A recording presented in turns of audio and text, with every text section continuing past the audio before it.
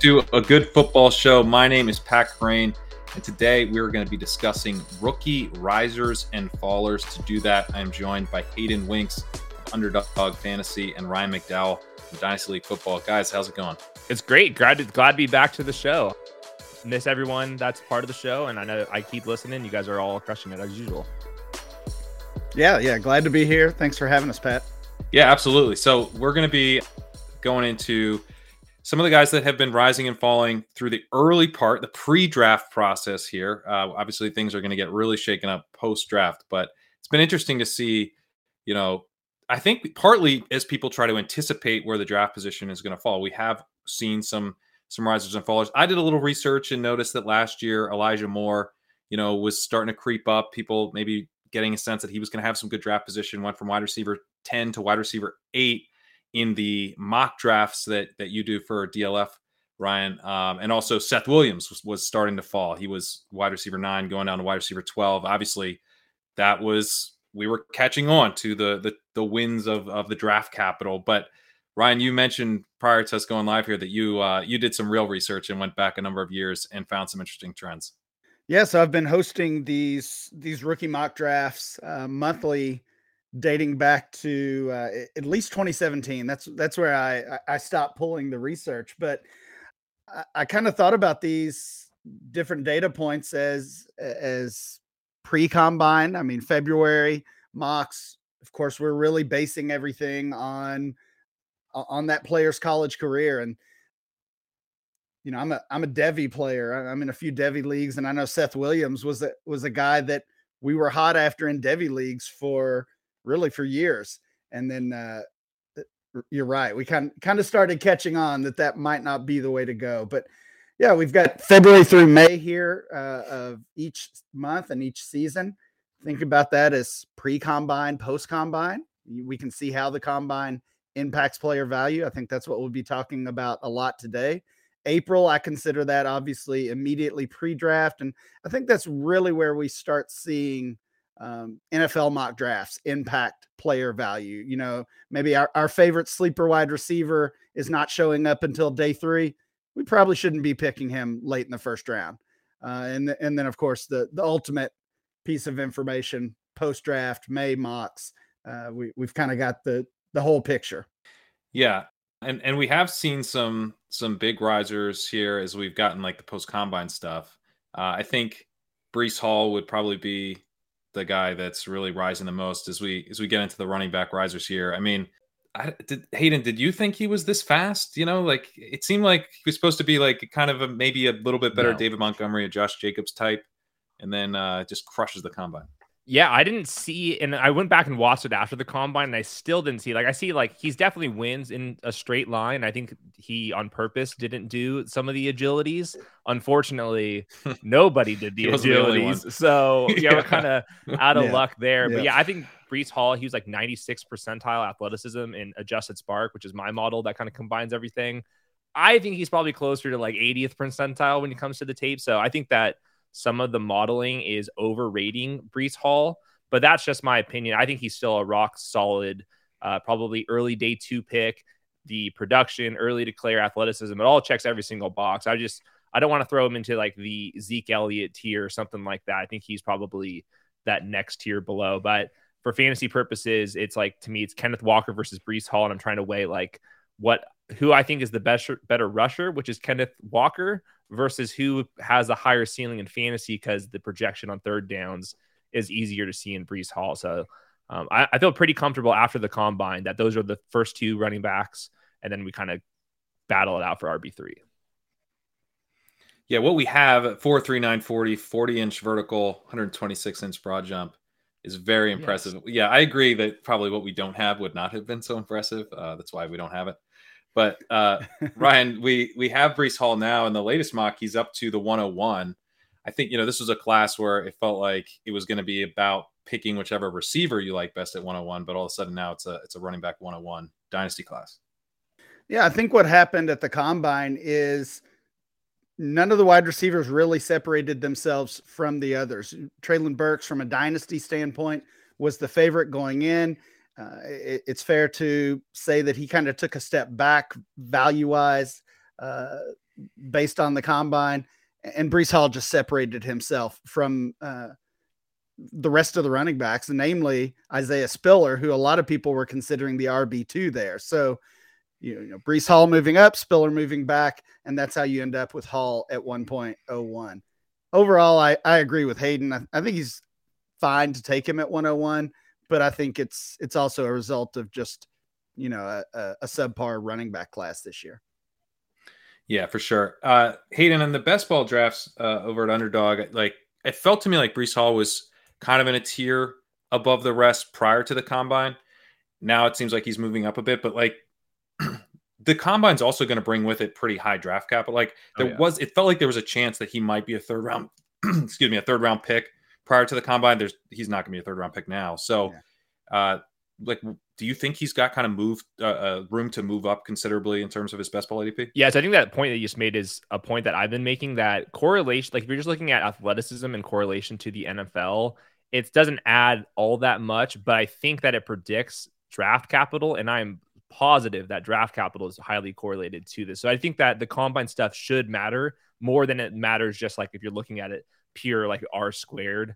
And I think, Breece Hall solidified himself. I think Kenneth Walker also solidified himself. He was a great athlete as well. So on Underdog, he is our RB15. That's Breece Hall. And then Kenneth Walker is RB28. I think in the right landing spot, Breece Hall can go up a couple spots, but I worry that he doesn't go to the perfect landing spot. That was something I was trying to do, is go through and which teams really need a running back. And it seems like there's not as many desperate teams. The Steelers last year were so desperate for a running back. It was obvious. I don't see the exact fit. But he's still probably, if he goes 32nd, 39th overall, I think he's probably going to be in the teens in best ball. That makes sense. All right, let's talk Kenneth Walker, because he's had kind of a bigger rise. He wasn't as highly regarded as Hall pre-combine. Ryan, you mentioned that a lot of people had Spiller as their running back too. Things have kind of moved on different paths for these two guys since we got numbers on them. 4.3, 840, 34-inch vert, 122-inch broad jump for Kenneth Walker. And just a really, really strong rushing profile. Doesn't necessarily profile as a 3-down guy, but he's moved up in the rookie draft ADP from 107 all the way up to 103, leapfrogging a bunch of those receivers. How do you view him, Ryan, as a dynasty asset? Because he may not be a 3-down running back, but he could be, a starting running back for a number of years. Yeah, I mean, that's the big question, right? Is that lack of pass catching? Is that a system issue, or is that a talent or ability issue? And I mean, you can really argue either way. It comes down to what you think of the player right now. But you're right. What he did at the combine certainly gave him more value in dynasty leagues, more value in best ball leagues. And I think he ends up being drafted in the NFL draft right behind Breece Hall. I think he'll be drafted right behind Breece Hall in dynasty rookie drafts as well. You mentioned he's at 103 in our ADP. I think he probably ends up at 1.02 by the time we get to actual May rookie drafts. And Hayden, he seems to be there's a gap, right, between Breece Hall and Kenneth Walker. Do you think that gap closes in the best ball ADP? Yeah, so Breece Hall, RB15, I think that's probably where he's going to sit. And I think Breece Hall was closer to RB20 just even a couple weeks ago. So I think the market is appropriately moving him up. Kenneth Walker's ADP is still kind of stagnant. He's RB28, so that's a pretty decent gap. I think that Kenneth Walker is the one that has a chance. If he goes to the right landing spot, boom, all of a sudden he's the RB20 in half PPR best ball. I think that's a little bit of a difference. Is I think he should make the case in dynasty PPR leagues where all right, it's very easy to see how Breece Hall is going to catch 50 plus passes. Kenneth Walker might be closer to that 25 mark. But I think that's the one biggest debate with Kenneth Walker is Michigan State doesn't throw their running backs all too often. Wake Forest offense is in its own category. And I was listening to Daniel Jeremiah's podcast, and he went out of his way to talk up Kenneth Walker as a character, leadership, coaches guy. He compared him to Javonte Williams, who was the valedictorian. He was the poster child for this type of back.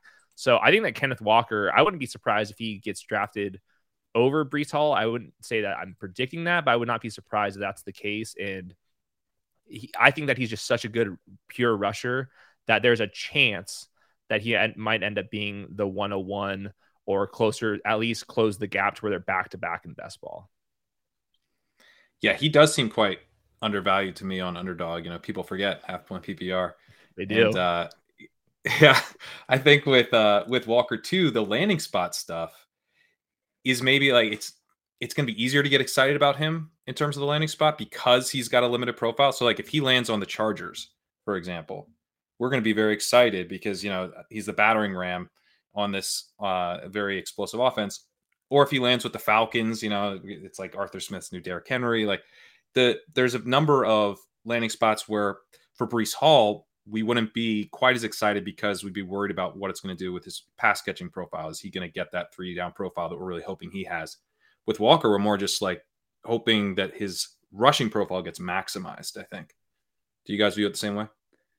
Yeah, I think that's fair. And Hayden hit on it earlier. There just aren't the landing spots, right? I mean, even though it wasn't necessarily a strong free agent running back class, it's all kind of fallen into place. It's Houston, it's Atlanta.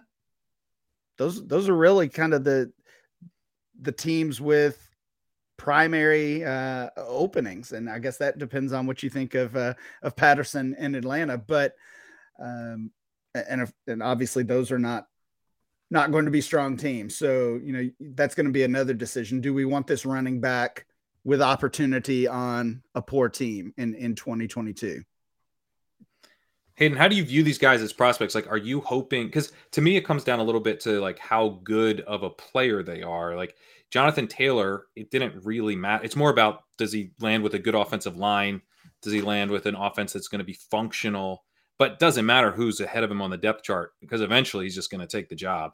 Do you think that Hall and Walker are that? I mean, they're not Jonathan Taylor, but are they good enough to where they can dispatch a solid running back ahead of them, or do they need to land on a more empty depth chart? Yeah, like perfect example, like the Eagles, who I think could be in this range, where I think Miles Sanders at this point is pretty forgettable. If Kenneth Walker goes to the Eagles, I would just assume he's the starter ahead of Miles Sanders. Same thing with the Bills. If Breece Hall goes to the Bills, like move out of the way, Devin Singletary, you can kind of mix in. So I think those are that would be very exciting. Yeah, I think those are the kind of roles, and they're just not that pure. Like whoever goes to the Texans, I think that would be a big win, even though it's a bad team. Just getting all of the carries, we see running backs on bad teams still have decent seasons. My model has Breece Hall 96th percentile.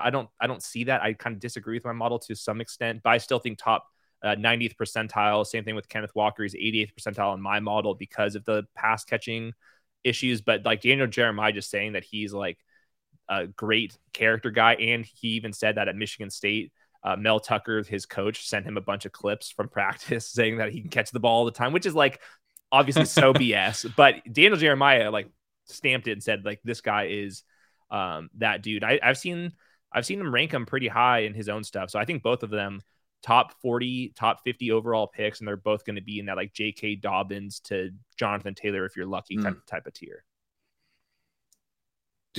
What would you rather see, Ryan, with these backs? Like they land on an empty depth chart, or kind of in a better team situation? I think with Hall, the empty depth chart would be the best case because as you already kind of hit on, we feel like he can do it all. So I think that definitely makes the most sense for Breece Hall, Atlanta, Houston, and you're right, Walker makes sense as more of a committee back. Okay, all right. Let's move to Rachaad White, who is starting to get a little buzz. He's moved up one running back spot in the mocks. He's moved up from 202 to 110 in the mocks, but it seems like he's getting a little bit more best ball buzz in the rookies and sophomores. I could basically decide who I wanted in round 12 between Skyy Moore and Rachaad White. Now I got to take both those guys earlier. We'll get to more, but Rachaad White has been he's been on my radar. I mean, off the charts in yards per route run, which I love to see, but I was like, is this guy going to kind of get the Kenny Gainwell treatment from the NFL? It doesn't really seem like it. It seems like the NFL is a little bit more into him, and it's a thin running back class, which probably helps him. And Spiller's falling. So, Hayden, where are you at on Rachaad White? So, Underdog Fantasy, ADP on our Superflex, Isaiah Spiller is the RB39, Rachaad White, RB42. So, there is no gap. It's those two basically right next to each other, which is something you would have not have guessed even a month ago. And I think like the biggest reason, obviously, Rachaad White had a good day at the combine, 84th percentile adjusted spark athleticism. And like you said, he had the role that we like to see. Now, he was a JUCO transfer. He is 23 years old and all that stuff, not an early declare, none of the good stuff we're looking for, but he averaged 135 yards at Arizona State. That's a good school. They have NFL talent on that team. And he was second in PFF receiving grade.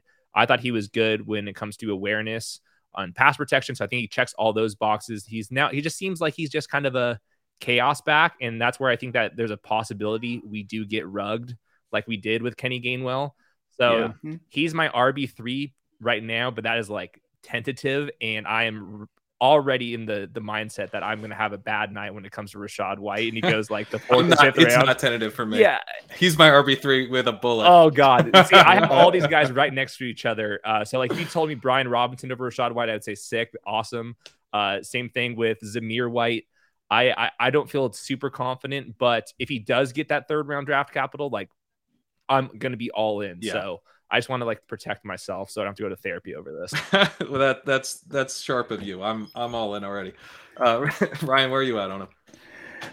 Yeah, I like the player. I'm worried about the draft capital. You know, I've been checking out, grinding the mocks a ton this offseason, this pre-draft process, basically just a collection of all the mock drafts, kind of an ADP.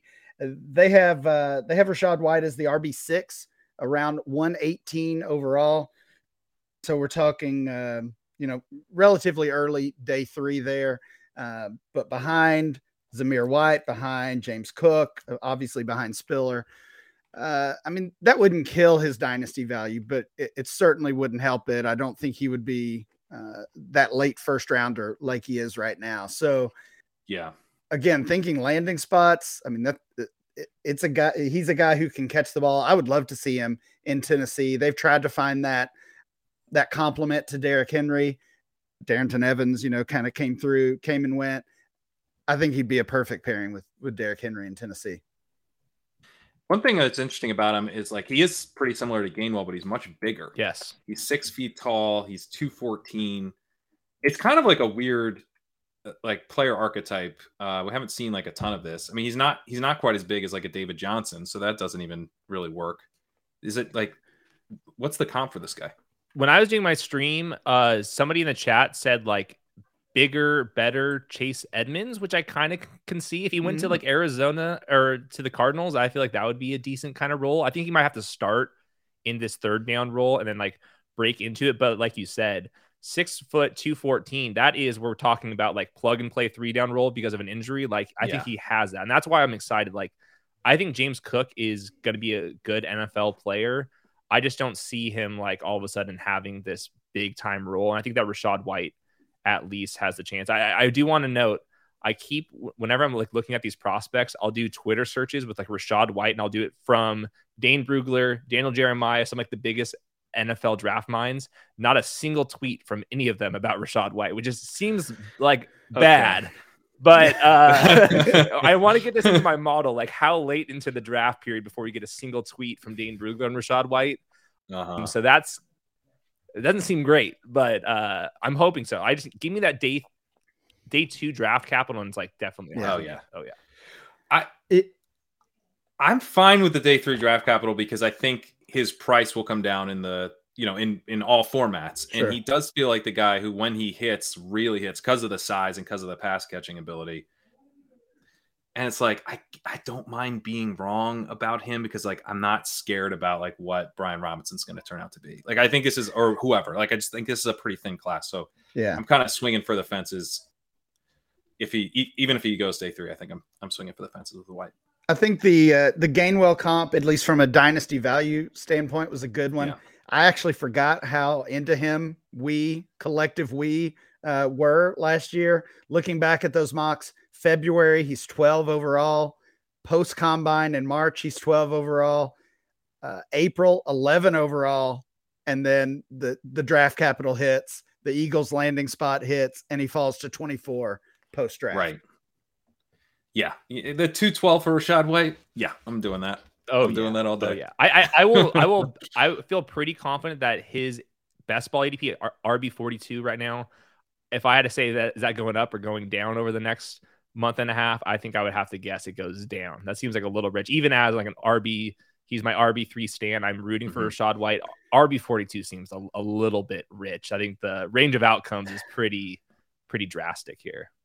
Yeah, I'm figuring now that Hayden must have set that initial ADP over at Underdog, because I've been doing a ton of drafts there, and like I said, I like White, but I've been surprised dating back to since the contest opened there how high he was in ADP, and the gap or even rankings, I guess, and the gap between he and guys like Zamir White and James Cook, some of those other second tier backs.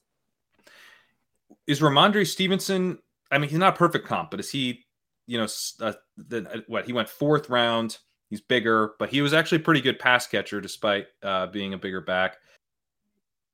And, I think maybe in terms of like a realistic outcome, probably a decent comp for, takes a little bit, works himself in, has a couple good games, never quite gets there. But, at the same time, you feel kind of pretty good about drafting him late. Yeah, he was about the same percentile when it comes to my model. Rachaad White, 73rd percentile. So like Kenneth Walker, 88th, and then the next best is down at 73rd percentile. That's where we're talking about like committee back. So yeah, not the same exact, but I think probably like when it just comes to like projection, how much it's helping your team. That seems fair. I think Ramondre was probably closer to like RB60 in best ball for most of the year. So yeah, I'm a little worried that he's going too early right now. That makes sense. All right, let's go to Zamir White. He's up from RB10 to RB5 and up from 305 to 205. So a pretty big rise for him in Dynasty, Ryan. Yeah, absolutely. Another guy who had a good combine. And I think it's just kind of the Georgia impact, honestly, a little bit here, that backfield with Cook and White, we kind of took that as a negative. They didn't put up the numbers as some of these other players, but when you look at what they did at the combine, you look at their full body of work, and even look back honestly at like their recruiting history. I mean, these both of those running backs were coveted recruits. I think you kind of give them the benefit of the doubt. So for me, guys like Zamir White are really moving up quickly and closing the gap on, again, Spiller, kind of the butt of the class here, unfortunately.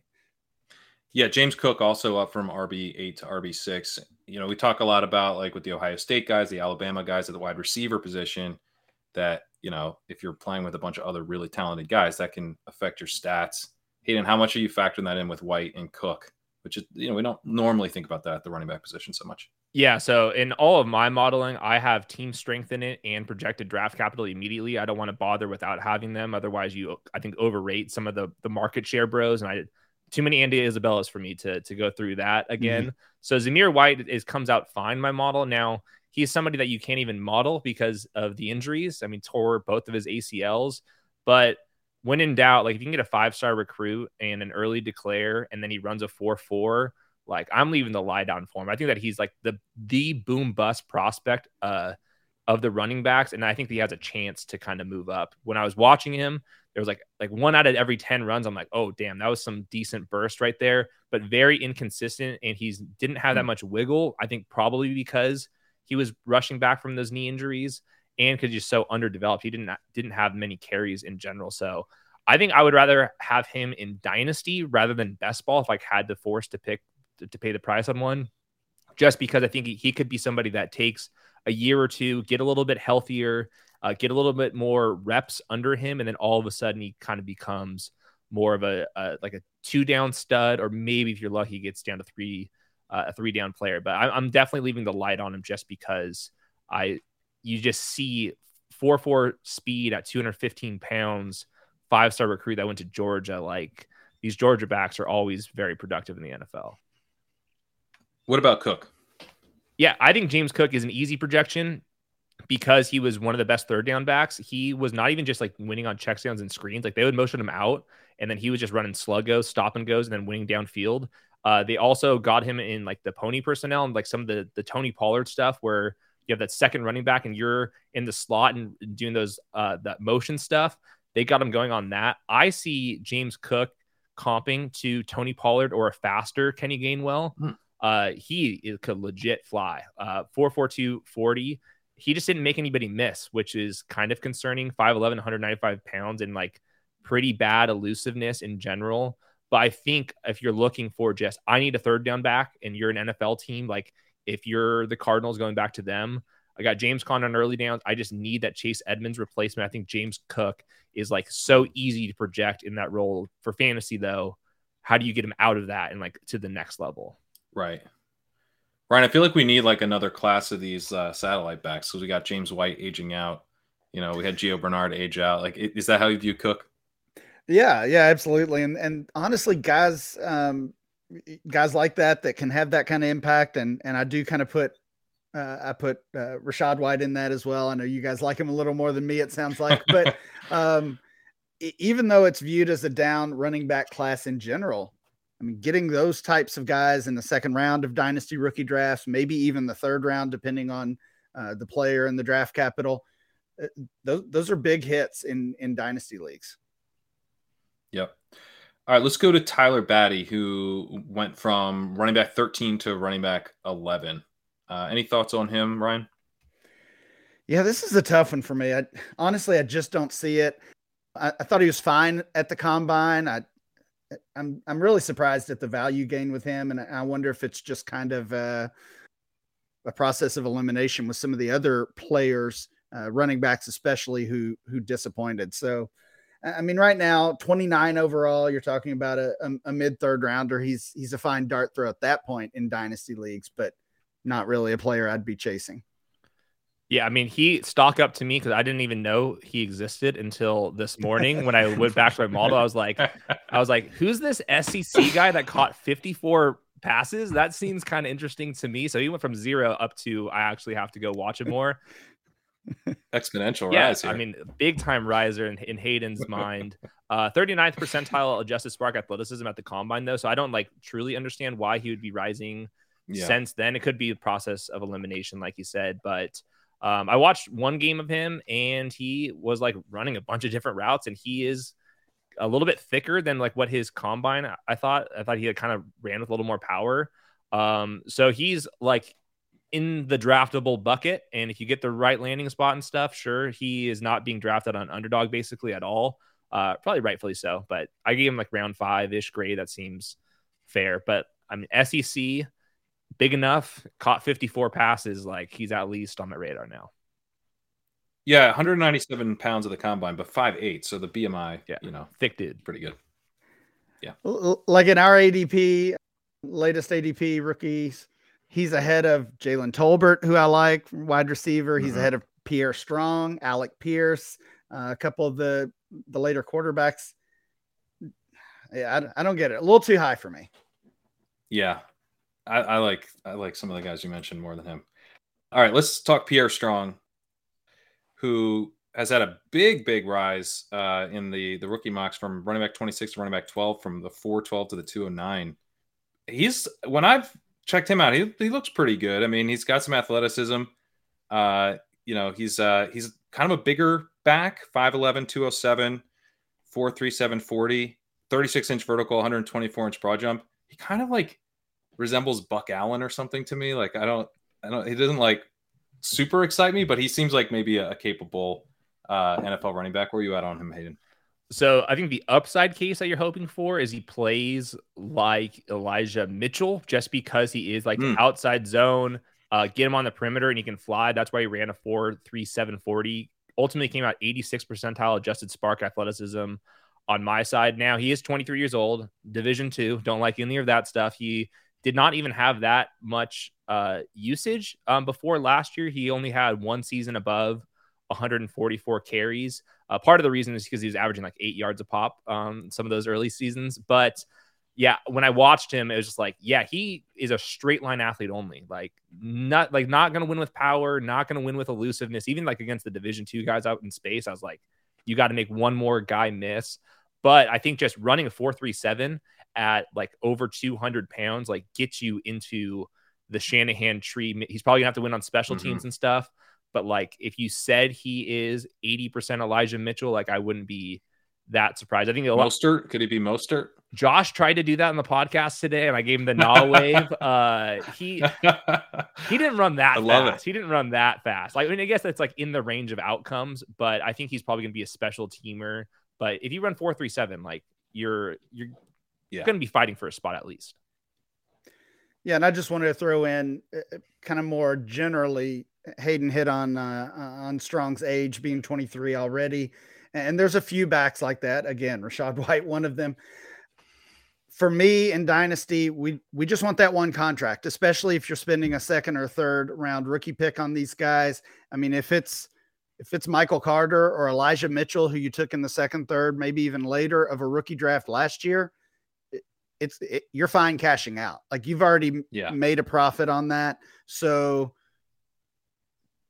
I don't even, other than the elite guys, I don't worry about their age at all because I'm not going to have them on my Dynasty roster for 3 or 4 or 5 years. Yeah, I'm kind of the same way. It's like, and even with some of the guys who become elite, like David Johnson came in pretty old. Mm-hmm. You know, it's like you're shooting for upside. I don't think the age necessarily takes away from the upside, at least in like year 1 and 2. Maybe it removes longevity for sure. Yeah, I will say there's a huge exception for the D2 guys and the JUCO transfers. Rachaad White, DJ, all these guys. There is no early declares coming from D2. Like that just like doesn't happen ever. It takes so much to get on the map. So I think like you can put a little bit more of an excuse. Like going back to Rachaad White, like his high school was in the middle of Kansas, and they were running like this like wing T offense and stuff. So it's like hard to like get on the D1 radar if you're kind of in this like random, literally back in time. You're like, literally, where are you? So that's why he had like there's a little bit of context. It's at. I think it's still bad, but the Division II guys, it's like easier to like be like, he didn't early declare. It's impossible. Yeah, that makes a ton of sense. You see that even with like non-Power 5 receivers. I was running up the receivers. This surprised me, but since 2014, we haven't had a day 1 or 2 wide receiver that was an early declared get drafted day 1 or 2 that was non-Power 5. So Devontae Adams out of Fresno State, the only one. Now we have Skyy Moore, who's going to go day 1 or 2. Yeah, so let's get excited. All right, let's move to wide receiver, actually. So we've got the top 3 here is pretty set in comparison to running back. Maybe Burks has fallen a little bit compared to like he's not the 101, but he's still the 102, but he's still, very much in that top 3 wide receiver. Do you guys see that shifting at all? Like even post draft, who can shake this up or can anyone shake this up? Burks, Wilson, London in some order. Do you see that pretty much set in stone, Hayden?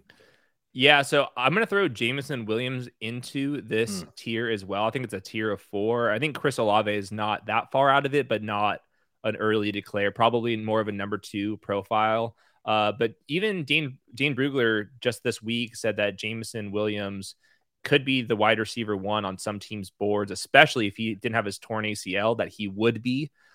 So we have to kind of work through that. I know Jameson's at least training. He thinks he's going to be ready for week 1. But yeah, as for Burks, Wilson, London, I don't see a Jamar Chase, don't see a Justin Jefferson, but that next tier of first round wide receivers, I think all of them fill the void. I think they all win in different ways, which means it's just going to come down to the order that they get drafted in. But all of them, the top 5 wide receivers, even if we include Olave, top 90th percentile in my model. I personally like London the best, but Garrett Wilson in the same boat. I think just Treylon Burks is the one that's most interesting because he wasn't as athletic as I thought, but then you watch the tape and he runs by everybody at Alabama. The big thing for me is just he was used in such a weird role at Arkansas, and I think it's because they had to give him the ball because of their best talent. But if you're going to be projecting a kind of gadget slot player to like X receiver, like I'm wondering if that takes a year or 2. So I think he's the probably the lowest floor guy out of the top guys, but I still think we're here to chase ceilings, especially in fantasy. So I still have him like mid round 1. He's the most expensive guy, Burks, in best ball. Do you view him as like, because to your point, he might take a little bit longer to develop. Like, should Wilson be going ahead of him at best ball? Should London? I have Garrett Wilson and Drake London ahead of Treylon Burks in my rankings. They are Burks, wide receiver 39, Wilson, wide receiver 40, Drake London, wide receiver 43, and then Olave and Jameson closer to wide receiver 50. So they're grouped next to each other. I think that's about the same. I think that Drake London and Garrett Wilson, it's very easy to see their role immediately, just like do what they did in college. Treylon Burks, like, there's a chance it's just like kind of falls apart. I'm not projecting that to happen, but I think that it's hard to see Garrett Wilson just being awful. Same thing with Drake London. I think that there's a chance Treylon Burks just takes a little bit of time to like find his exact role. Ryan, how do you view that type of a thought process for Dynasty? Because like we know that like things shift dramatically after we get a little bit of an NFL sample size. I was like cracking up when the Giants took Kadarius Toney. I like Kadarius Toney now. I think he's good. Like it didn't take that much. So, you know, if you think a guy might start slow, and I mean, Jameson Williams, I think belongs in this conversation as well. Like Jameson Williams almost has to start slow. Yeah. He just tore his ACL. Like they, you know, he's not probably going to play half the season. He might, you know, very understandably get off to a slow start. But I am skeptical that fantasy managers are going to actually give him, you know, the benefit of the doubt like they should. And that affects his dynasty trade market and everything. Yeah, they probably won't. We haven't seen Williams' rookie ADP change very much. I mean, obviously he hasn't had the opportunity to change that for the good or bad with that injury. But yeah, when you're using that 1.5, 1.6, 1.7 on Jameson Williams, you've got to recognize and that it's going to take some time. You've got to be patient with him. So, you know, if you can't do that, don't waste the pick, but you should be patient with him. Certainly. Overall, big picture, I'm in line with what Hayden was saying. Burks, Wilson, London have kind of separated themselves in our ADP as the top 3, but I don't know that they really should have. I mean, I think Olave and Williams are in that conversation. I think George Pickens is close to being in that conversation as well. So, could Burks fall out of the top 3 come May rookie drafts? Absolutely. I think he could. Right now, again, looking back at grinding the mocks, he's the 5th wide receiver off the board, 22 overall, right behind Williams at 21. So, yeah, I mean, if something crazy happens and he falls to early day 2 instead of late day 1, then he's probably falling out of that top 3 rookie wide receiver group. Yeah, the early round 2 distinction, I think, is pretty important. Not so much because like historically it's made such a difference, but I think this year can make a huge difference with the landing spots because we're seeing like, you know, the Packers, the Chiefs, like these really juicy late first round landing spots. Yeah. And if Pickens or Olave or Williams, even a guy like Dotson, Christian Watson, who I want to get to in more detail here in a second, my guy Skyy Moore, like if those guys go to the end of the first round, I don't know that not like necessarily all of them would be jumping a Treylon Burks, but they would be seeing a pretty big jump in their ADP. And like I've been trying to think through this with the best ball stuff of someone's going to these teams in the late first round. And it's like, probably it's like, how much does it make sense, Hayden, to bump up like these guys who we're pretty sure like Pickens, like Williams, like we're pretty sure are in the late first round mix and someone's hitting the lottery, maybe a couple guys. Yeah. It's like if I'm right and Treylon Burks falls 10 spots, like congrats, I'm right. And now he's the Packers #1 receiver. So like, It's like, it's not going to be good. And on the flip side, like the teams that are going to be drafting wide receivers early, or we're talking about like Washington, that seems like an awful landing spot. Same thing with the Eagles. There would be opportunity, but that passing offense with Goddard and Devonta is like already getting tough too. So you almost like, as like a Drake London fan, like I would love nothing more than him to fall to the Chiefs pick. Like that would be the best thing I've ever heard in my life. So I think we're going to get like a pretty big tightening. I just think that like George Pickens versus Skyy Moore versus Garrett Wilson and London, I feel very comfortable that the first London and Wilson are better players, but the difference between going to the Lions in the second round or the the Packers and the late round ones, like 4 different spots in actual rankings. But like for us, that would be massive, especially in best ball. Yeah.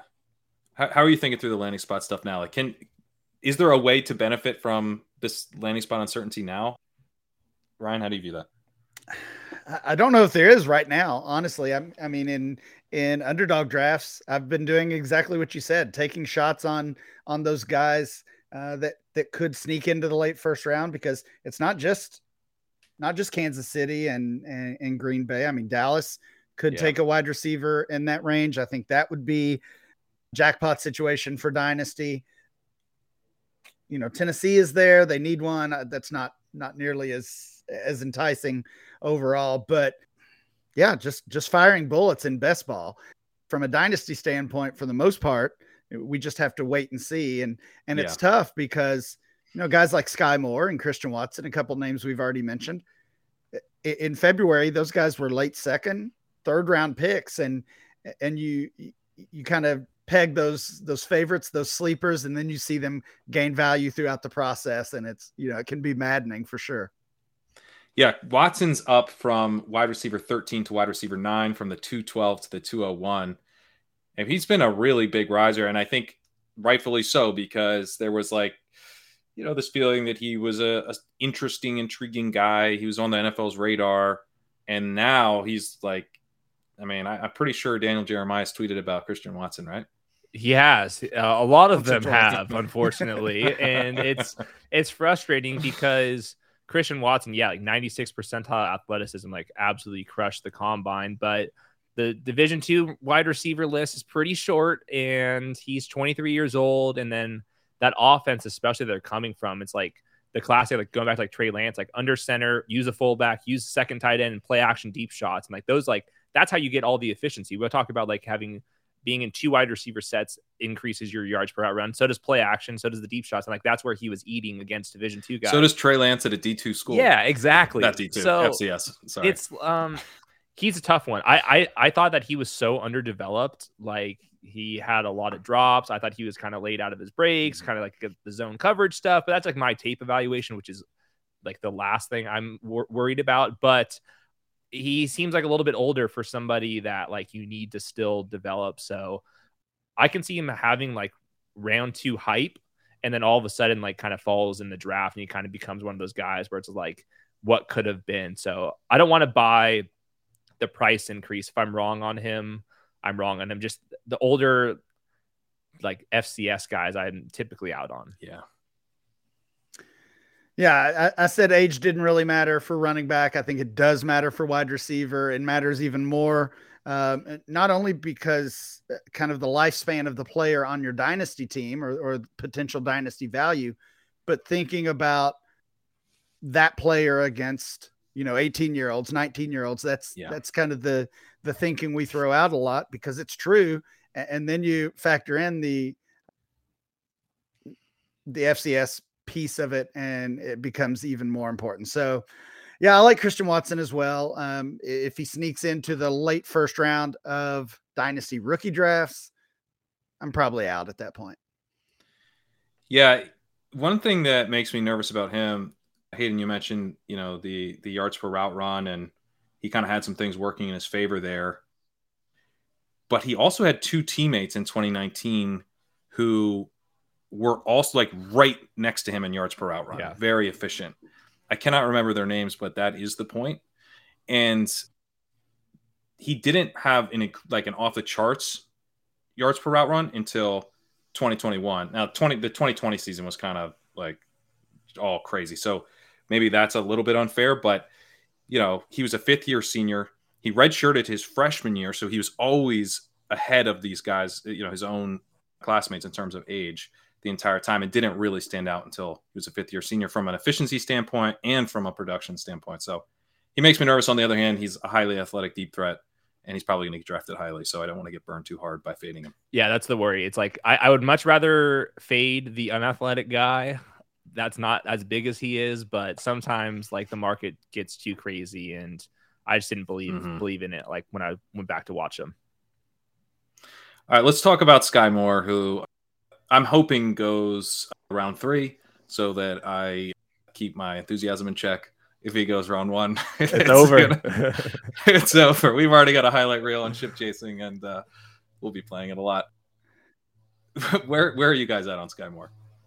I'm going to defer to Hayden. It sounds like he's a big fan. Yeah, so Skyy Moore, it's obviously a bunch of positives. I have adjusted production, and that takes in age and then how good your team is.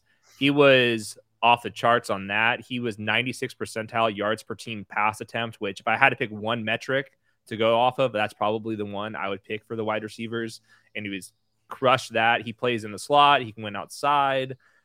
He doesn't have like the same exact size profile that you're hoping, where he kind of like looks like Golden Tate, but doesn't play like Golden Tate. But He was more athletic than I was anticipating, 4'4", 140. So he has like all the stuff that you're looking for. I kind of view him more like Amon-Ra St. Brown, but like after like this rookie season, Amon-Ra St. Brown, where he can win in 2 wide receiver or 3 wide receiver sets. I'm guessing he goes into the slot in 3 wide receiver sets, but doesn't come off the field when they go down into those jumbo formations. And I thought that just like releases off the line of scrimmage, probably the best in the class. I just don't think that he has like the super game breaking ability when it comes to like wiggle and all that stuff, but that's like least important. Early declare, the production's off the charts, the athleticism came in. He's ultimately 86th percentile prospect in my model, assuming like mid round 2 draft capital, and I'm pretty confident we're going to get it. Really efficient in each of his first 3 seasons. He only played 3 seasons. I guess the thing that I worry about with him is the deep ball ability. Didn't see a ton of work downfield, 20+ yard targets. Didn't see a ton of production on that part of the field. Crushed it in the intermediate part of the field, but like, can he develop, or is he just going to kind of be like, a wide receiver 20 type of guy, like a Robert Woods? Maybe he has one season where we're pretty excited, but he's never really a wide receiver 1 for fantasy. Do you got Ryan? Where are you at on him? Do you kind of view him as that like lower ceiling type of dude? I guess I hadn't thought of it that way, but I mean, I don't view him as a future potential wide receiver 1. So, I mean, if that's the bar, then yeah, maybe I'm a little lower on him. But I mean, for his current ADP, early 2nd round, I love that value. I think that almost certainly increases. Seems like there's been a lot of Elijah Moore comps. I'm not sure if I totally buy that as far as the player, but I think the value gain throughout the draft process is spot on. That we saw more Elijah Moore outside of that round 1, even after he impressed at the combine. It took the draft capital and a decent landing spot for him to really move up. I think that's what we see with Skyy Moore as well. The question for him is, does he end up in Dynasty rookie drafts going ahead of Dotson, ahead of Pickens, guys kind of in that range? I think there's a chance he does. Yeah, I do too. All right, let's go to Alec Pierce, who's up from wide receiver 18 to wide receiver 15. He kind of feels like the arbitrage Christian Watson a little bit. You're just basically betting on size and athleticism, and it looks like he'll get draft position. Probably not, but there's no chance he goes in the 1st round, and Watson might. But there is a chance that Watson goes like late 2nd and Pierce goes mid 3rd, and there's not that much of a difference there. And I think he's shaping up to be quite a bit cheaper. Yeah, totally agree. I think the arbitrage word is perfect on best ball. Christian Watson's wide receiver 70 and Alex Pierce's wide receiver 101, which is basically the cutoff of your being drafted or not. And I would rather just roll the dice on Alex Pierce. I didn't think Alex Pierce was all that good, but he is like that classic. I think he played volleyball. He looked like he played volleyball when you watched his tape. But if it's Christian Watson, I have to actually spend like legit draft capital, or Alex Pierce is literally my dart throw if he goes to like the Chargers in like the early 4th round or something like that. I don't see why not. I don't have that much expectations for either of them. So if I had to pick one between Watson and Pierce, I would go Pierce at cost. Yeah, again, I think it's at cost is the key word. 33 overall in our current ADP. I think that might end up being at least half a round too low for him based on what we'll see draft capital wise. And then of course it comes down to landing spot, but he's another one of those guys going behind like Taylor Badie, who we mentioned earlier. So yeah, I see him as a late 2nd round rookie pick. All right, let's get to the fallers, but before we do, taking a quick break. The madness is upon us. Get an Edge Plus annual subscription now to unlock our college basketball DFS and betting tools. With game predictions, player prop projections, and more, get ready to cut down the nets using promo code BRACKETS20. Plus, you'll get every tool for every sport with your Edge Plus subscription, including our new fantasy baseball draft guide powered by RotoWorld. Go to NBCSportsEdge.com/Edge Plus and use promo code BRACKETS20 at checkout and find your edge. All right, we've talked Isaiah Spiller fair amount, but let's just kind of close out the conversation there. He's fallen here from running back 2 to running back 3 and from 104 to 106. It feels like, Ryan, like maybe he's not done falling. Do you expect to see him move down even further in the next mock? Absolutely. So that most recent data is almost immediately post combine. It feels like the Dynasty community, Dynasty Twitter's kind of had time to marinate on that. We've had Spiller's pro day since then, which was not all that impressive either. Like at this point, he'll be lucky to hang on to a first round pick in our rookie drafts, which I mean, given the running back class, given the options late in the first round, that's probably taking it a little too far. If you can get Spiller, assuming he's a mid day 2 pick NFL draft, if you can get him at the end of round 1, I think that's a good shot to take. Yeah, like the underlying measurables, it's like early declare, power 5, didn't have like that many touches. Like I was like kind of surprised that he was like an early declare. Like he had just over 200 touches in all 3 seasons. And we knew he wasn't going to be a good athlete, but like the athleticism was like really bad. 22nd percentile. Like that's still above the threshold that we're looking like. Josh Jacobs and some other backs that we draft pretty highly were in this range. So I'm not ruling it out. Now, the one stat I came across from Sports Info Solutions was there was 72 running backs last year in college football that had at least 100 zone carries on first and second down. So these are like your early down backs. He was dead last out of the 72 in designed hole rate, which means that he was like trying to bounce out wide. It'd be one thing if he ran like a 4.4 and did that. As a bad athlete. That the combinations make me a little uncomfortable. But I did think that he runs hard and he caught more passes. He seems like somewhat fluid in that stuff. So I think that there's still a chance. So I think I would be buying the dip on Isaiah Spiller, but I think the dip was justified. He doesn't create much. Like he's just kind of taking what's given to him.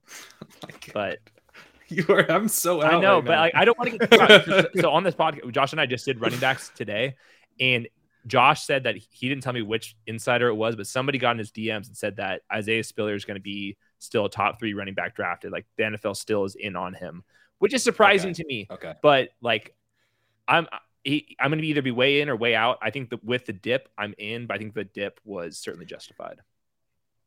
I guess I wouldn't be surprised at that. And again, it says more about the class than it does Spiller. But I mean, we talked about both Whites who are gaining dynasty value, but how much are they moving up NFL draft boards? And I mean, all those guys in that range have their limitations. I think you look at Spiller, and because he can catch the ball, if he does hit, if you can get him right, if you can fix whatever, then he's an every down back all of a sudden. Right. Yeah, that's a good point. All right, let's go to Kyron Williams, who is also falling down to 208 from 111. It just feels like he's kind of like slowly working his way to getting free in best ball. And I was pretty excited about him. Pass catcher. He looked pretty good to me, but like the athleticism is not there. Seems like that's really hurting his chances of being a day 2 pick. I mean, it seems like at this point we're hoping he's like a round 4 pick and not a round 6 pick or something. Yeah, he's free in best ball. If you want him, go for it. And especially in like our super flex draft, which is a tournament that's going to fill before the draft. Everybody else is spending like 11th round picks on him. Now you can get him in the 18th round. So I think it's like a classic. The dip was justified, but by the dip, he's a bad athlete, really bad athlete. Like disgustingly bad athlete, but he is the best pass protecting back in the class, and he can catch the ball. Okay. And what's interesting about his profile is he's a little bit on the smaller side, of course, but Notre Dame runs like a legit pro style offense. And run power. Like you hear the word duo, like the rushing concept with the Bucks, which is like classic power. He led college football in those type of runs, which makes no sense because he's like this third down back. But I think like the right team, like I'm projecting him the Bucks in the 4th round as the complement, like used to that type of system. And I think that like a veteran quarterback is going to love Kyren Williams. It's just like you're hoping he's like JD McKissick or something like that, which doesn't sound that exciting. But I think the NFL will like him more than probably fantasy Twitter. I think rightfully so. I think that's spot on. I love that you pointed out his pass pro. I mean, the pass catching plus the pass protection basically guarantees you a roster spot and almost guarantees you playing time with the right system. Looking again, grinding the mocks, RB11, 144 overall. So draft capital is not going to help him. He will continue to fall in dynasty drafts. Probably can get him in the 3rd round by the time we're drafting in our actual leagues. And again, I would fire that bullet there. Yeah, he's pretty exciting as a 3rd round pick. That feels like kind of where he maybe should go, like early 3rd round, but I like him there. I mean, at this point, I'm just getting Rachaad White 212, Kyren Williams 301. I just got to load up right there. All right, a couple other running backs that fell, Tyler Algier and Dameon Pierce have both fallen, running back 6 to running back 10, and then running back 11 to running back 13. Ryan, any thoughts on either of those guys? Surprised both are falling, especially Pierce. I don't get that at all. I came away from the combine expecting him to be a riser in our rookie ADP, and he went the other direction. So kind of like Badie. I don't get it. I think we can flip flop Badie and Pierce. Badie is 11. Pierce is down at 13 in our running back ADP. I like both in the 3rd round. I would take both over Kyren Williams, actually. What about you? I like Dameon Pierce. It makes no sense. My model hates him. In my scouting report, I said, F my model. We don't care about the model with Dameon Pierce. His tape is too fun. He was PFF's number 1 running back based off of a grade. He was elite when it comes to forced missed tackles. And Florida, going back to Kadarius Toney, I don't know what's going on in Florida, but they don't play like they're good players all of a sudden. And like he was always in a committee backfield, which is certainly a negative. I see like in the upside case, James Robinson, where you're not getting a speedy back, but can catch some passes, runs super hard, like really runs hard. And he's got a little bit more wiggle than somebody like of his frame. And the frame is important.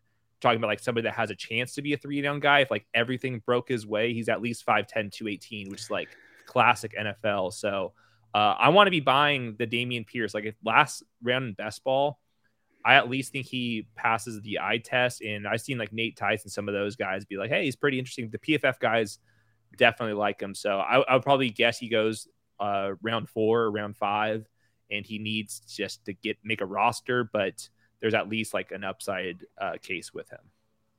Yeah, to me, dynasty value wise, he's more in line with like with Brian Robinson, with Jerome Ford. That's kind of where I'm valuing him. And right now in ADP and most rankings, he's a tier below that. Yeah, this maybe will seem like an egg comp. I don't mean it that way, but he kind of reminds me a little bit of Trey Sermon, at least in terms of like how I came to it last year, where like he didn't really look that great in the metrics and stuff, but then like, there's probably some additional context here.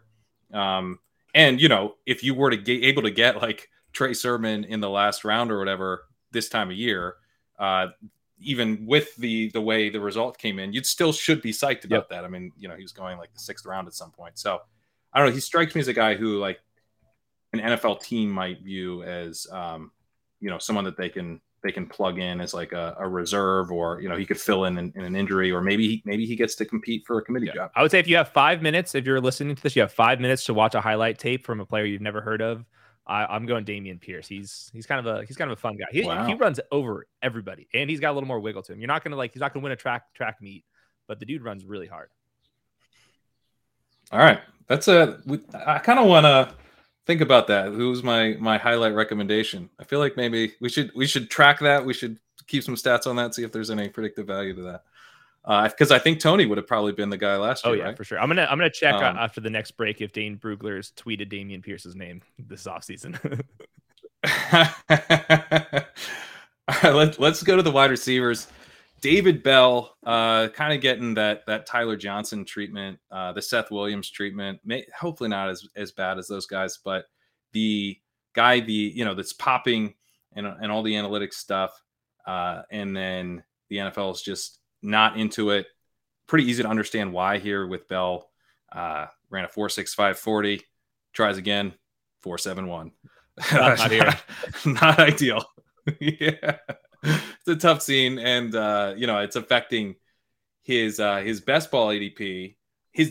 I guess the dynasty ADP hasn't really shifted yet, Ryan, but I assume it will. I mean, I think like the 4.71 40 is almost more damning than the 4.65. Yeah. Somehow he held on to round one draft value in our March rookie drafts. Or March rookie mocks. Yeah, you're right. That's not going to hold. I'm still in on him. Maybe he does end up being this year's Seth Williams, but I still look at him as a day 2 pick. If the NFL tells me I'm wrong, then I'll adjust from there. But still a player that I love. I mean, played his best in the biggest games that Purdue had. Put up huge numbers against Ohio State, Michigan State, Iowa. And honestly outplayed Rondale Moore. I don't know if that's saying much at this point based on what we've seen from Rondale, but I still like him. And, Bell came in and essentially established himself as the guy there in that offense. Yeah. So I think the dip should have happened, and then you were here to buy the dip with him. What makes him so interesting is just like the production was off the charts. I think he was primarily an outside player. I think 83% of his snaps were outside. I think he's going to be the power slot role, and you don't have to have that explosiveness to be in that power slot role. You have to be really smart, and you have to have reliable hands, and you got to be tough. And I see all that stuff. He was an 11th percentile athlete, so like obviously his ceiling is capped. But the NFL told him to come out, and that's what I keep coming back to. Is the early declare matters because you don't declare early unless you got your draft projection from the NFL and you're like, that is fine with me. So I would be pretty surprised if he fell out of round 3. Now, there was a hope that he was going to be a round 2 pick. He's most likely going to be a round 3 pick. But even if that happens, 70th percentile in my model, he's probably ultimately going to be that third receiver in an NFL offense. But third receivers in NFL offenses can be started in fantasy leagues, especially the deep ones. Yeah, and I actually think he does have a ceiling just because of the way we score fantasy. He can rack up catches underneath. I think he could be, like, I don't think he's going to be like the wide receiver 5 like Jarvis Landry was or whatever, but I think he could be kind of a Jarvis Landry type of dude. And in some ways, that conversion that you're talking about from him going to the outside to the inside, that's got to be easier than, what we're asking Treylon Burks to do. Go from the slot to play, the X. So I'm like not that worried about that. And I completely agree. I think he's like maybe a Jordan Matthews type as well, which didn't work out that long, but it certainly worked out in the early years. So I'm still in on Bell too. I think buying the dip makes sense with him. And there's been like a pretty significant dip from where he was going in best ball drafts. And I think, the dip's coming in Dynasty too. Justin Ross is someone I'm struggling with. I expected him to be a faller. He hasn't really fallen yet. I feel like he should be falling. Like after the pro day, and I want to get your guys' thoughts on like where you think the NFL is on him, because I don't have a good read on that either. It's like his pro day was not good, but he had a stress fracture in his foot in the season that it curtailed his season. Maybe that affect the pro day. He also obviously has the other medical issue with the spinal issue that cost him 2020. So he strikes me as a guy who could fall to like round 5 or 6. Teams don't even have on their boards because of the medical issues. He also, has a profile where if he went like early round 3 would make total sense. Yeah, totally agree. I have no idea what to do with him. I thought his tape was bad last year, but there was a bunch of context that went into it, and he had 1,000 yards as a true freshman on a national contending team. So like you have to leave the light on for him. Ultimately, he's probably not going to pan out. And I'm with you. If it's a bunch of medicals and he falls to round 5, I can totally see that. It's like tough because he was like a contested catch player on the perimeter and just jump ball specialist as a freshman.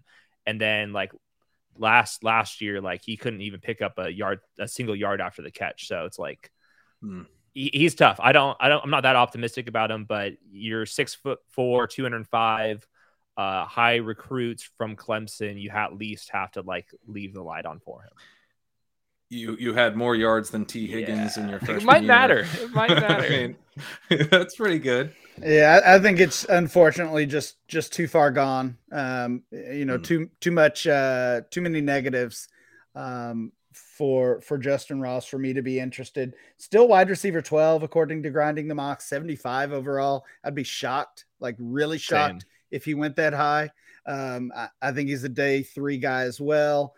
And again, you just look at the depth of the receiver class. I mean, I want Tolbert over him. I want I want Wan'Dale Robinson over him. I want Mechie over him. Like I probably just won't have much Justin Ross. All right, let's talk Wan'Dale Robinson because he's fallen from 201 to 204. I feel like he's got more falling to do as well. Just the combine size, really, and then he's also not that athletic. So that doesn't seem great for like a gadget player. No, it's not great. And, this one hurts as a Kentucky guy. But also at the same time knew it was coming. I mean, I think Kentucky and Nebraska had him listed at 5'10". And I mean, it was pretty obvious that was not going to be the case. So was hoping for 5'9" and didn't even get that. To me, and again, I'm biased here a little bit. That was really the only negative. I thought what he ran is kind of what most people expected. He's the tape guy for me. Like I trust the tape. Mm-hmm. He played plenty of running back snaps at Nebraska. We know. I mean, I think we've got to get our Deebo Samuel mention in. Every fantasy podcast this offseason needs one. So, every team it seems is looking for the next Deebo Samuel. And I don't think Wan'Dale Robinson can be on that level. Certainly I wouldn't put that on him, but got the versatility to his game, of course. Could it be Curtis Samuel? Is that he could be. I hope not. Right. Where are you at on Robinson, Hayden? The Rondale Moore role that we had as a rookie, where he would come in and they'd throw him a little pass and they'd get him off the field immediately. I think that's probably what we're getting for Wan'Dale Robinson, just because of the size and his production. Like obviously the production looks great, and that's why he was touted early on. But 34 out of his 104 receptions came on screens or jet sweeps, which like doesn't really translate that much. I would actually love to see a study on like what type of production is what translates. And I'm guessing a lot of it's like slants, hitches, digs, go routes, and the screen receptions are like a nice cherry on top. But yeah, he's just so small that I think you're hoping for Isaiah McKenzie somewhere in that type of role. I think he's probably your 4th receiver and a gadget guy in the right offense. Jamal Agnew comes to mind, like those type of players where in DFS on a single slate, you're like, oh, remember Wan'Dale Robinson? But I think in the best ball streets, 3K. Yeah, Wan'Dale. I think in the best ball streets, we got a bigger fish to fry. I like that. All right, I'm excited to pump my wide receiver position in week 14 with Wan'Dale Robinson. John Mechie is another faller here, wide receiver 11 to wide receiver 13. I just published my rankings from 6 to 10, the rookie wide receivers, and I went back and forth between Tolbert and Mechie at 10 like 8 times. I ended up with Tolbert, but Mechie is just like, you're just going, well, he's a 4-star recruit and he went to Alabama. Like that, and he's an early declare. That's it. It's like literally just that, but like that matters. And he's also probably going to be a 2nd or 3rd round pick, but he has a torn ACL, and really he didn't do anything in terms of production, and he was kind of used like a gadget player. So I don't know. It really feels like this feels like guessing, like more than anything, maybe more than any player in the draft. It really just feels like guessing with Mechie. Where are you at on him, Hayden? So I think I'm going to be in at price with Mechie. I would not be surprised if he's in the league for 8 years and he was never super flashy because he doesn't really separate. He doesn't also have like the body control of somebody that's like a contested catch guy. But he seemed like he was always in the right spot. He was fighting for extra yards. I thought he had good hand usage, all that stuff. Like everything before you catch the ball and like blow by everybody seems good to me. Like, I think probably better against zone than man coverage. And I think that profile is like the number 3 receiver on an offense for a lot of teams.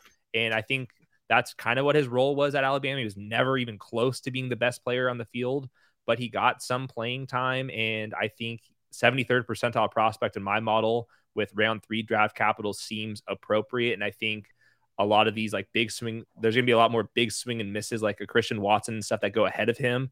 And I think Mechie has a better chance of still being ranked in best ball rankings in 2026 compared to some of the guys being drafted around him.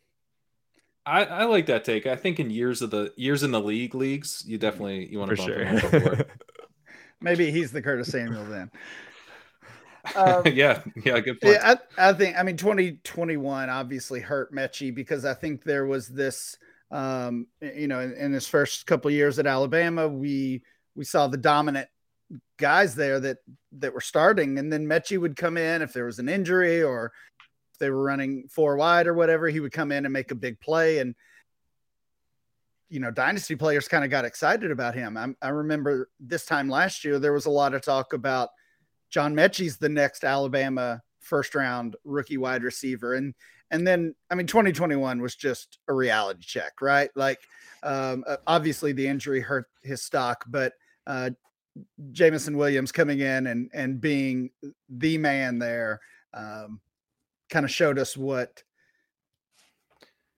how they thought of Mechie, right? That he's that 1B at best.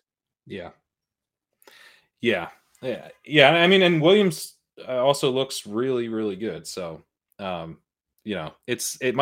could just be the case where like he just got kind of unlucky in terms of playing with that many talented wide receivers, which is kind of unprecedented that, he plays with 4 first-round picks and then a guy who would have easily been a first-round pick had he not torn his ACL and still might be despite having torn his ACL. Will be.